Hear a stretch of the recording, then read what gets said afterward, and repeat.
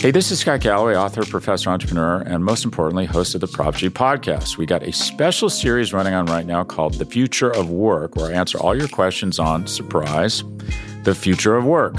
Questions including, what are we missing when we work remotely? Or how do we handle work-life balance when a major opportunity comes knocking? From the provocative to the technical, we're offering insights you won't want to miss. So tune in to The Future of Work, a Prop G Pod special sponsored by Canva. You can find it on the Prop G Pod wherever you get your podcasts.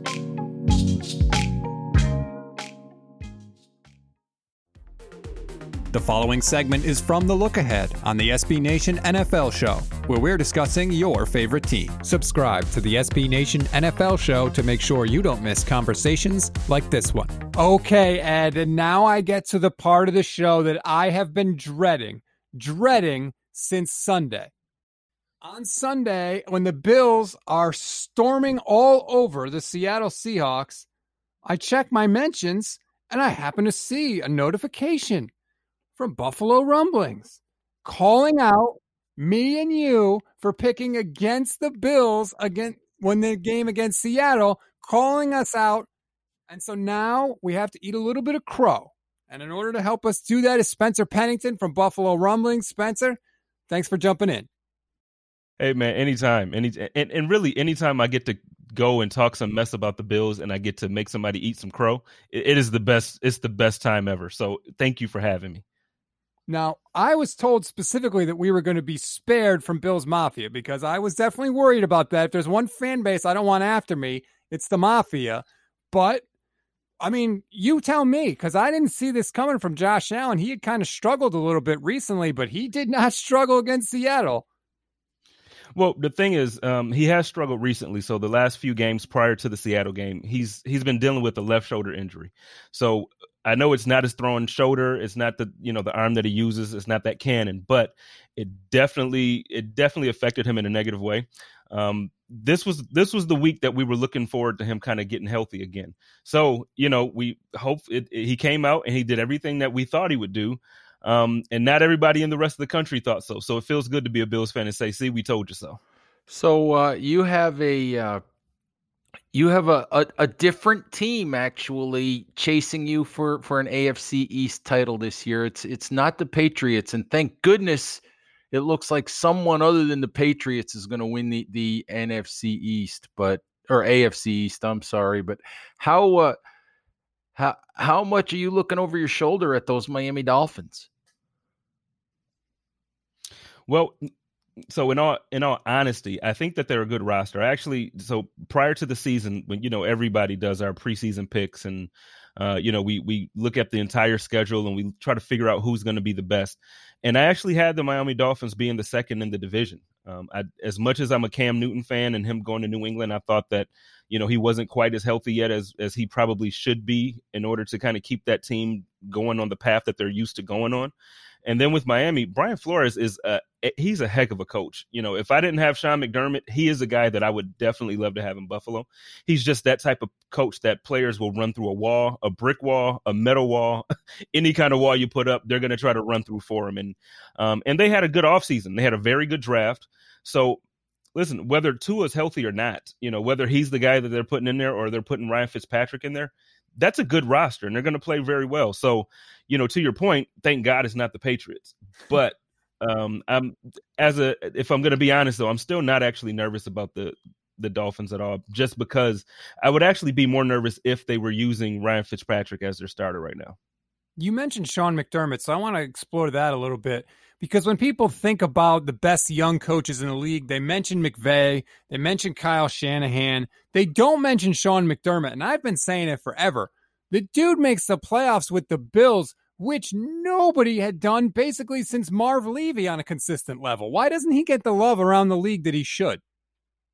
Well, I think it comes from Buffalo still being that that small city. We're not LA, we're not New York City, we're not Miami. So a lot of times we still get looked over. And even now, the Bills are 7-2 and we're playing pretty well. I know we had a couple of weeks that didn't look great, but you don't hear in the coach of the year discussion already, you don't hear Sean McDermott's name being thrown up, even though we have one of the best offenses in the league. We turned around one of the worst offenses. You look at the Bills offense from last season and the season before, it was tough to watch as a Bills fan. Now you have Sean McDermott. He turned this thing around, and we look like a team who can contend towards the end of the season. He absolutely deserves that credit. And I think it's the same thing that goes to why Trey White wasn't looked at as a potential defensive player of the year last year. The reason why, Josh is not being mentioned in MVP because of his, he has a couple mistakes here and there that he needs to clean up. But other than that, I mean, we have some players that for a long time should have been considered in the top of the league. Stephon Gilmore, before he went to New England, we thought that he could have been a defensive player of the year here in Buffalo. It's just when you're in Western New York, it's a small market team, but hopefully Sean can break through that this year because he's a heck of a coach, man. So, you have another interesting game coming up this weekend. How, with the Arizona Cardinals, another really interesting matchup with Josh Allen, Kyler Murray. How do you feel about this one coming up? This one actually has me nervous, if I'm going to be honest. Prior to the season, once the Cardinals traded for DeAndre Hopkins, I was nervous about it just in general. And then I relocated actually to Phoenix from Buffalo this March. So with me moving here, it's like, you know what, I'm doing a podcast. Let me figure out the home team out here too. So I kind of started to keep up with them. And Jordan Phillips from Buffalo signed out here, the defensive tackle. So, there was a little bit of familiarity with the team. And I'm like, okay, cool. I get to watch them. Man, they're a good team. And it's not like they're, just kind of sort of winning. I was shocked that they lost against Miami Sunday. But Kyler Murray is the real deal, whether people want to admit that or not. I know similar, kind of how people still don't want to admit that Josh Allen is a better player than they thought. People think that Kyler Murray, for some reason, at least in the circles that I hear, that, they still kind of think he's like this dink and dunk type of quarterback and all he can do is scramble. No, the guy, he has a cannon for an arm. Yes, he's short, but listen, DeAndre Hopkins, he makes up for that height difference, very much so. So, I'm nervous about that. Trey White, last season in the playoffs when we played against the Texans, Trey White had an issue covering Hopkins in the second half. First half, the offense for the Texans just didn't look good at all. But once they turned that thing on, we had a very tough time shutting him down and keeping him to, I don't even remember what his stat line was towards the end of the game, but he cooked. And then, when you add in Christian Kirk, come on, the offense is scary. And we have an issue with stopping the run. The last couple of weeks, we looked pretty good. But now you got Kenyon Drake coming back, who's had somewhat of an off season, but he's explosive and he can pick it up at any point. So this week, I'm actually a little bit nervous. I do think that the Bills, I do think that we're a better football team. But it's, they're coming to Glendale. They're coming out here to Phoenix. So we'll see. It's going to be I think it's going to be closer than a lot of people think. Last question for me. If the Bills win this game, it's because blank. If the Bills win this game, it's because the defense puts pressure on Kyler Murray and confuses him. If the thing is, for me, looking at the game plan that we went into Seattle, or we went into the Buffalo game against Seattle, if we can kind of keep a very similar game plan, I think the Bills have a great shot at containing Murray in that offense. They're both, Kyler Murray and Russell Wilson are both very, very mobile quarterbacks, but not mobile in the sense of when you think of like a Lamar Jackson or even a Josh Allen. They're mobile in the sense of they're going to make that run when they have to. They're slippery in the pocket. If we can put pressure on him and we can get 7 to 8 hits or 10 hits on him like we did against Russell Wilson, we have a very good shot of making that offense, you want to keep the ball out of Kyler Murray's hands. He's very dynamic. He can rush for 100 yards and throw for 3 touchdowns. So that's the guy you want to keep on the sideline. So, yeah, the Bills win if we can put some pressure on him and keep him on the sideline.